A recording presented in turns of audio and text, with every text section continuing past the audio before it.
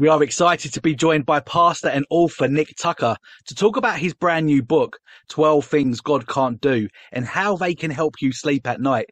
What a great title. Welcome and thanks for joining us, Nick. Thanks, David. It's great to be here. Oh, thank you. Nick, before we get stuck into the questions, please feel free to take a moment to introduce yourself. Hi, sure. My name's Nick. I'm a pastor of a church called Bishop Hannington Memorial Church, which is in Hove on the south coast of England, just around the corner from David, actually. And been here about 6 months. Before that, pastored in Birmingham and taught at a seminary in London. I'm married to Sam, and we've got 3 fantastic teenage kids and a slightly wild dog. That's excellent. You look like you've got a good library behind you there as well, Nick, right? Yeah. No, I'm very blessed in that regard. What's your favourite title if you had to pick one? 12 things. Very good. I think probably Athanasius is on the Incarnation. Right. Yeah.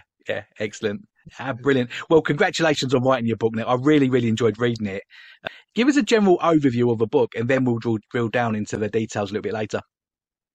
Thank you. So the basic idea of the book is we take 12 of God's attributes and put them in a way that shows how God is so different from and so much greater than us, so that we can learn to put our trust in him and to put ourselves in his hands, knowing that we're safe there, which means that we can sleep safely at night.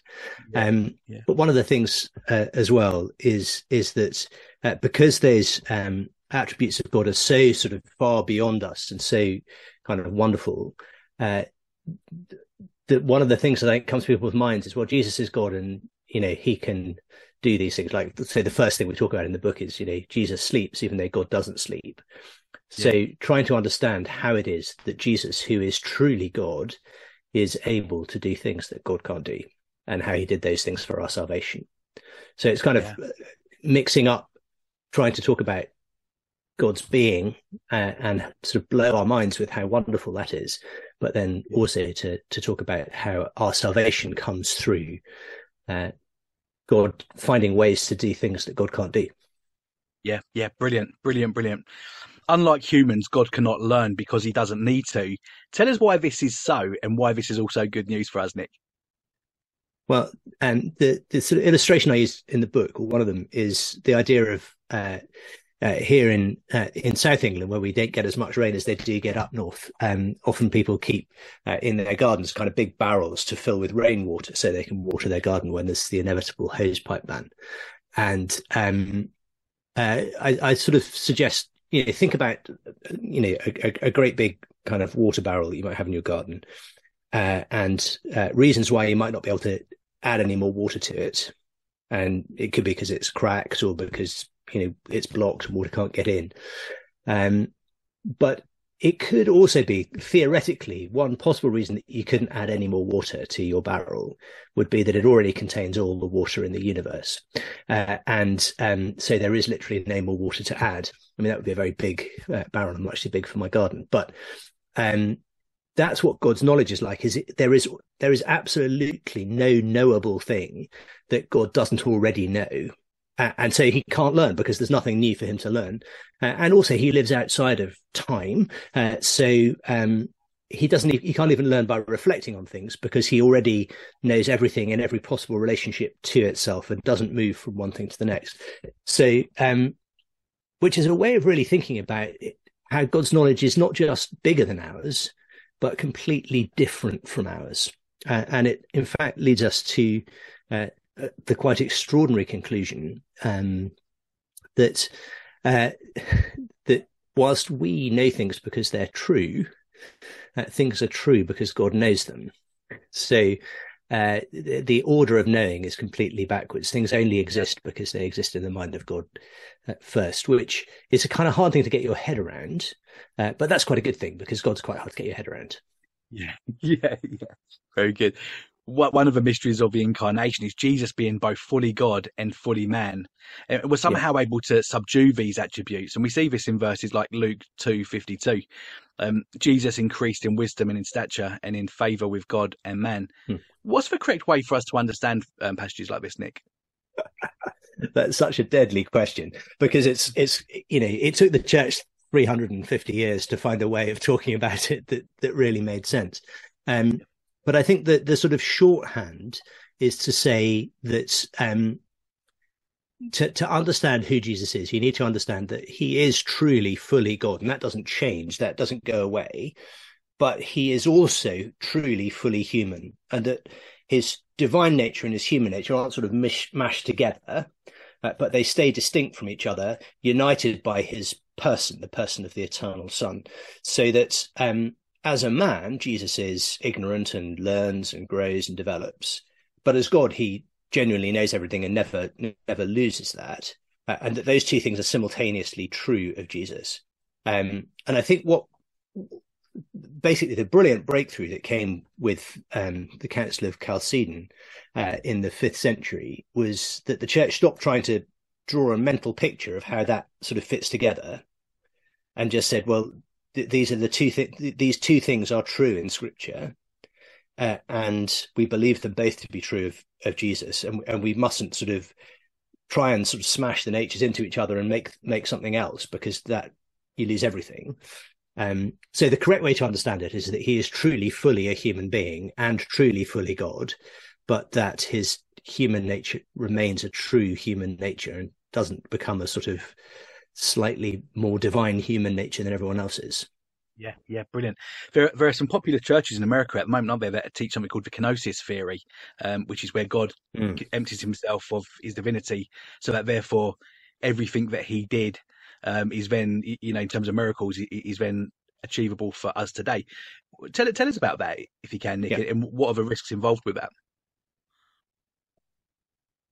Well, I think the big risk for it is that one of the biggest problems that the early church faced when it came to talk about Jesus was treating him as if he was just like us, in the sense that treating Jesus as a Christian was one of the first heresies.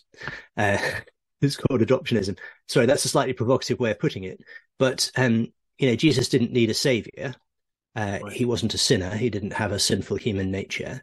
He didn't have original sin. He was truly a human being, but he came in order to redeem us, not to be redeemed. So straight away, you've got a massive difference. And I think the danger is if you go down that line, you end up making salvation the way of imitating Christ rather than putting your faith in him. Right. Yeah. It's helpful. Having a God that cannot be surprised by the future is extremely comforting. Tell us about that, Nick, and how does God's experience of time differ to ours? Well, I mentioned before that God doesn't inhabit time. So if you think about time as being an aspect of the creation, that God makes time and space together, so that the first word of the Bible is in the beginning, that's the moment that time starts.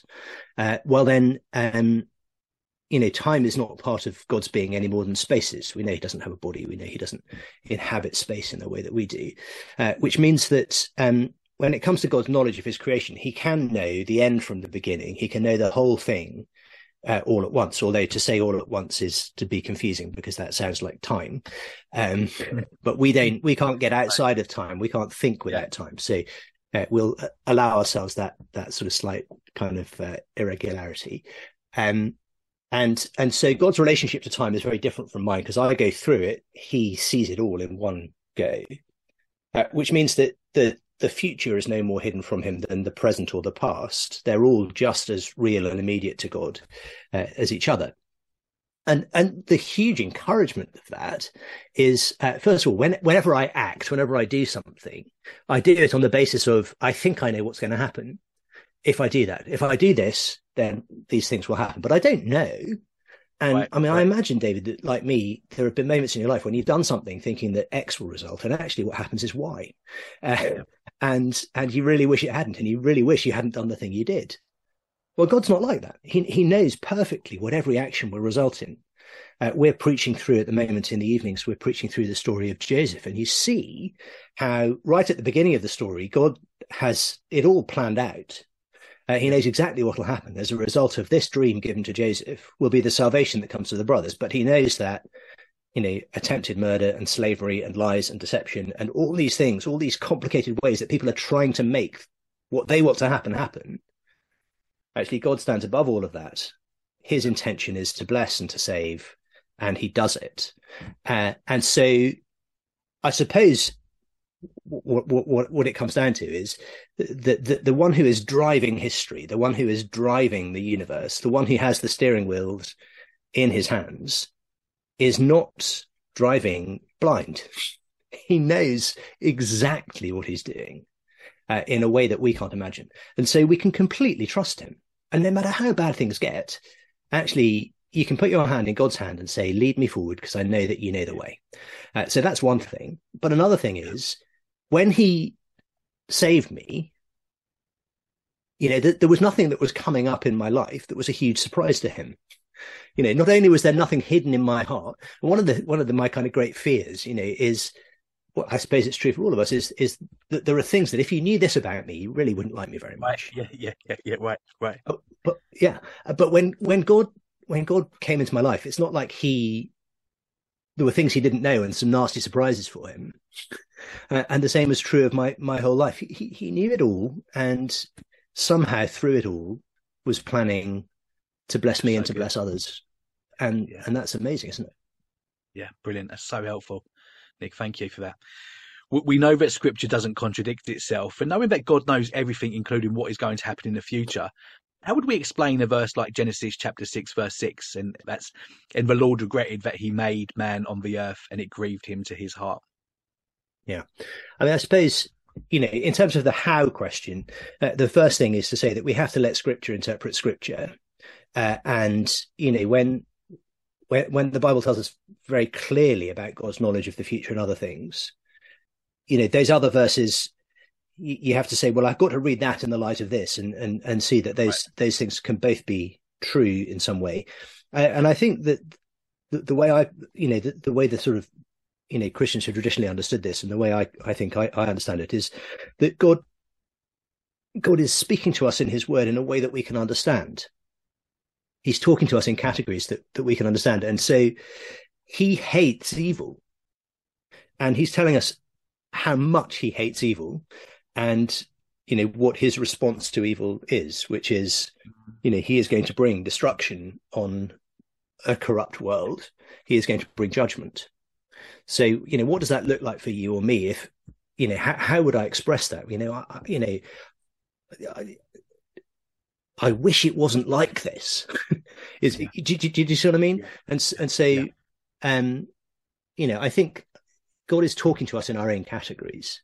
If he talked to us from the point of view of, if he tried to express everything in kind of precise philosophical terms that fitted exactly his experience of his being, well, we wouldn't understand a word of it, would we?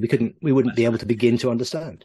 So we have to accept that, for us to understand him, he has to sort of bend down and speak to us in our language. Yeah, that's good. How can Christians be comforted by knowing that God cannot change his mind?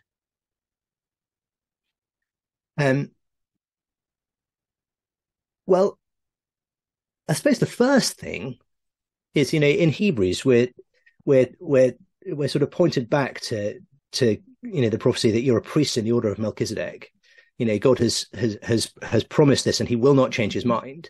So that the promises that God has made about Jesus and to Jesus about the church are promises that God not only will keep, but can't not keep, because he can't change his mind. He's made his decisions. But so in the evenings, we're going through Joseph. In the mornings, we're going through the 7 letters to the 7 churches in Revelation. And so I've been thinking about Balaam a bit recently. And that in Numbers 22 to 24, that sort of description of how Balaam is employed to curse Israel, but can't. And whenever he tries to utter a curse, it comes out as a blessing. And then the second time he tries, he actually says, God is not a man that he could change his mind. And it's that thing of God is so committed to his promises. God will not change his mind because he cannot change his mind. So, Israel is safe. God will bless his people because that's what he's not going to suddenly go, oh, do you know what? I thought about blessing them, but I feel quite cursy today. That's not going to happen. Right. That's not how God is. He is completely reliable, completely consistent, completely trustworthy. Yeah. When we consider that, Nick, then how should we view prayer and requests that we make of God when we do so? I suppose this comes back to the thing of reading scripture with scripture. And lots of the problems in terms of doctrine that the church has had over the centuries have been down to the fact that people latch onto one thing that is true and then try to read all of reality on the basis of that one thing being true. Yeah. So the Arians who rejected the divinity of Jesus, they said they took some of the things that we've got in the book about, God is, he can't change, he can't learn, all that kind of thing. And then they point to Jesus and say, well, he did it. He can't be God, can he? And there's that sort of attempt to be so consistent to one idea that you actually start to contradict other things that are in scripture. Yeah. And you could do that with God's knowledge, couldn't you? You could say, well, God knows the future. Why would I pray? And the obvious answer to that question is, well, God tells you to pray. Right. He frequently tells you to pray. And not only that, but he tells you that he answers prayer. So yeah. Right. I think about Moses when he's commanded to go and, talk to Pharaoh and the curses come. And God says to Moses, tell him to ask you to pray for him. And when you pray for him, I will heal him. That's the world we live in, a God in which, okay, God doesn't inhabit time, but we do. And he chooses, astonishingly, to involve us in his work in his world. And prayer is one of I would say, the primary way in which we get to be involved in what God is doing in his world. And so, we could say, oh, well, it doesn't feel consistent. If he knows the future, I'm not going to change his mind by praying. No, you're not going to change his mind by praying. Of course you're not. And that's really good because he knows much better than you. And nonetheless, he said, I will act in answer to your prayer. Right. Yeah. Yeah. So it's one of those, there's this great, I can't remember the quote exactly offhand. It's in the book from Hilary of Poitiers, where he talks about how people think that if they can't understand it, it can't be true. But he says, God is a fitting witness concerning himself, and we do well to submit ourselves to God's own view of himself. So we know these things to be true. God tells us, I don't change my mind. He tells us, I love to answer your prayers. Great. Both of those things are really comforting to me. Yeah, brilliant. You write about our holy God being unable to view sin. Tell us about that, Nick, and how do we reconcile that with being filled by the Holy Spirit? Oh, what a brilliant question. I love that. So, Habakkuk, amongst others, tells us, says of God, your eyes are too pure to look on evil. What has light to do with darkness? God absolutely excuse me, God absolutely detests evil. He can't stand it. He can't bear to look at it. And that's one of the really important things that's there in the book. And then yet you see Jesus comes and, lives with God's people. But right the way through scripture, from Genesis 3, where humanity sort of falls out of relationship with God, all the way through, there's this kind of tension of how can a holy God live with a sinful people? And that through the Old Testament, that's done through a combination of sort of sacrifice and distance. The sacrifices are important in kind of keeping the people sort of close to God and purifying them. And yet, there's distance as well, in the tabernacle and the temple, that there's this sort of series of kind of places of increasing holiness. And, only by being a sort of person who's set apart and then, have particular sacrifices made for you, can you get closer and closer until there's the Holy of Holies, where, only the high priest can enter, and only once a year. So absolutely, God is far too holy to have anything to do with us on our own terms. And I think that's why the first time you hear the gospel being preached to a non-Christian audience in the Bible in Acts, what's offered is not you can get to go to heaven when you die. It's you will receive the promised Holy Spirit, because the work of Jesus on the cross, the sacrifice that he made, is so perfect and so complete that you and I are washed clean in a way that means that we're fit to be the temples. No longer do we have to go to the temple and sort of be at a distance. Now we're the temple, and God himself lives in us by his Holy Spirit. And that is testimony to the power of what Jesus did on the cross. And that's thrilling. Isn't that thrilling? I just think it's amazing, really. Yeah. We've hardly touched the sides of what you cover in the book, Nick. Just give us an overview of some of the other things that you speak about that God can't do. Try to remember. I mean, one of them is kind of related to the stuff about God's knowledge and things that God can't lie. He can't speak, anything that's not true. Which again is a huge comfort. God's not going to deceive you. He's, but it also kind of hints at how sort of pure and perfect he is, and God can't be seen, which again is one for me is one of those things that you think I don't know whether that's so amazing, and yet Paul structures the whole of his first letter to Timothy around that idea that God can't be seen. So why is that? Well, it shows just the glory and transcendence of God. It causes us to wonder, and it causes us to wonder particularly at the fact that in Jesus, and this is the very heart of 1 Timothy 3:16, he appeared. That's the mystery of godliness. He appeared. The invisible God became visible for you. That's an extraordinary thing.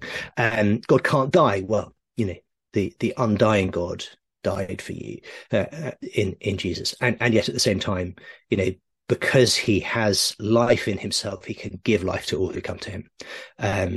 He can't be lonely because God is Trinity. He is 3 in 1 from eternity. God is in his nature relationship, which helps to explain how we experience ourselves, because we cannot be ourselves unless we're in relationships of love. We cannot be alone. We're not meant to be alone. It's the first thing that's not good in the Bible, isn't it? It's not good for man to be alone. Right, yeah.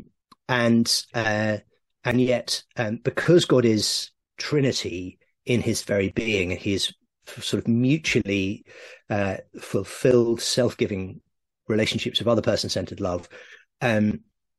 Because that's true of who he is, he's a God who doesn't have any needs. So he loves you, not because he needs your love, but just out of the overflow of his own goodness. So it's not a kind of, as an American friend put it to me recently, our relationship with God is not codependent. Yeah, right. And that's just amazing, because God loves me because he loves me, not because of something he needs to get from me. Yeah. So good. How can knowing all of these things help a Christian sleep better at night, Nick? I think there are a number of things. One is that it is just great, isn't it, to be able to put your head on the pillow and know that the world's not going to fall apart because you take a rest. Jesus says, doesn't he, come to me, you who are weary and heavy laden, and I will give you rest. And that's at the heart of God's promise to his people, so we get to share in his rest. And we can do that because I don't have to be in control. I don't have to be alert. I don't have to be on my guard, because God has got it. I can trust him. So I think the better I know him, the more overwhelmed I am at the wonder of his goodness and his beauty, and just holiness, then actually the less I'm kind of dependent on my own being awake and alert to keep me safe and to keep the world spinning on its axis. So, I think that's delightful. I think, knowing that, God is not fickle, that he doesn't change, all of those things. But I think also for me, one of the things that really blows my mind is this idea that Jesus found a way to do so many of the things that God can't do out of love for me and out of love for you. And that in doing that, he's actually shown me how much God loves me. And that also gives enormous rest, doesn't it? I spend so much of my life. People are very different. and we've all got our own kind of ways of living unhealthily in the world. But one of mine is I desperately want people to like me and accept me, and my wife gets really sick of it if I do something helpful around the house, and then I sort of go to her, are you pleased with me? Like a little puppy. And for someone like me who goes through life feeling like that, to know that God loves me unconditionally, that his love, I love because he first loved me, my relationship with him is totally based on his goodness and his kindness and the overflow of his love. That's such a relief. Yeah. It really is. Yeah. So, yeah. I mean, there are all kinds of ways in which it's comforting. I hesitate to say read the book, but read the book. Yeah, exactly that. If we have anyone watching or listening who are not Christians, how would you want them to process these 12 things that God can't do, Nick? Many years ago, in Oxford, I grew up in Oxford, and there was this sort of story that went round about one of the college chaplains who was quite well-known theologian. And he used to, at the start of every academic year, he would invite all the freshers to come and see him in his office as chaplain of the college. And you can imagine what, a lot of these Oxford students they would sort of come in and they say, I don't know why I'm here. Why have I got to come see the chaplain? I don't even believe in God. And he would rather surprise them, because he would then say, hey, well, tell me about the God you don't believe in. And they would tell him. And he would say, that's fantastic. I don't believe in that God either. Let me tell you about the God I do believe in. And I think that frequently we dismiss a God who is not there. But the God who is there, the God who's revealed himself, most notably in the person of his son, Jesus Christ, but through his scriptures over, 3,000 years, he is better and bigger and more wonderful than you have ever imagined. And actually, I think if you begin to look into what scripture says about, what the Bible says about this God, he will surprise you. And I think he will delight you and cause you to wonder at how good he is. So why not look? Why not look into it and just see whether actually you've been busy believing in the wrong God, not believing in the wrong God. Yeah. Do you have any plans in the future to write any more books? There's a big book that I'm sort of putting off submitting for publication, which is on the stuff I did my PhD on. So that's kind of in the background. But books like this one, I was talking to a friend the other day. So my sort of academic work was around the incarnation. So maybe a book that's sort of taking some of the things that are in the little interludes in the book and actually just expanding them out a bit. My helpful thing to do. There's probably a book on sin as well at some point, but maybe not next. And also I've become really interested in the idea of sacrifice in the New Testament. And I'd quite like to write a little book about what does sacrifice mean now in the life of a Christian. So, yeah, brilliant. Well, we'll look forward to all of those, Lord willing, Nick. Thank you. Before we let you go, it's been an absolutely fascinating half an hour. Thank you so much for your time, Nick. But do you have any closing thoughts? Other than to say thank you very much for having me. It's been great to chat, and I've really enjoyed it. I think my kind of, whenever I talk about this, I think I'm just aware of just how far beyond me it is really to speak adequately of the things of God. He is just so much better than any of us could ever articulate. But I suppose that's my kind of, my concluding reflection isn't God wonderful, and isn't the gospel better than anything you could have imagined for yourself? Yeah. Amen. What a way to finish the interview, Nick. Nick, I think you've avoided joining Twitter. Am I right? You're not on social media, are you, as far as I know? I was on Twitter for years. I was a very early adopter, and I absolutely loved it, and it was great fun.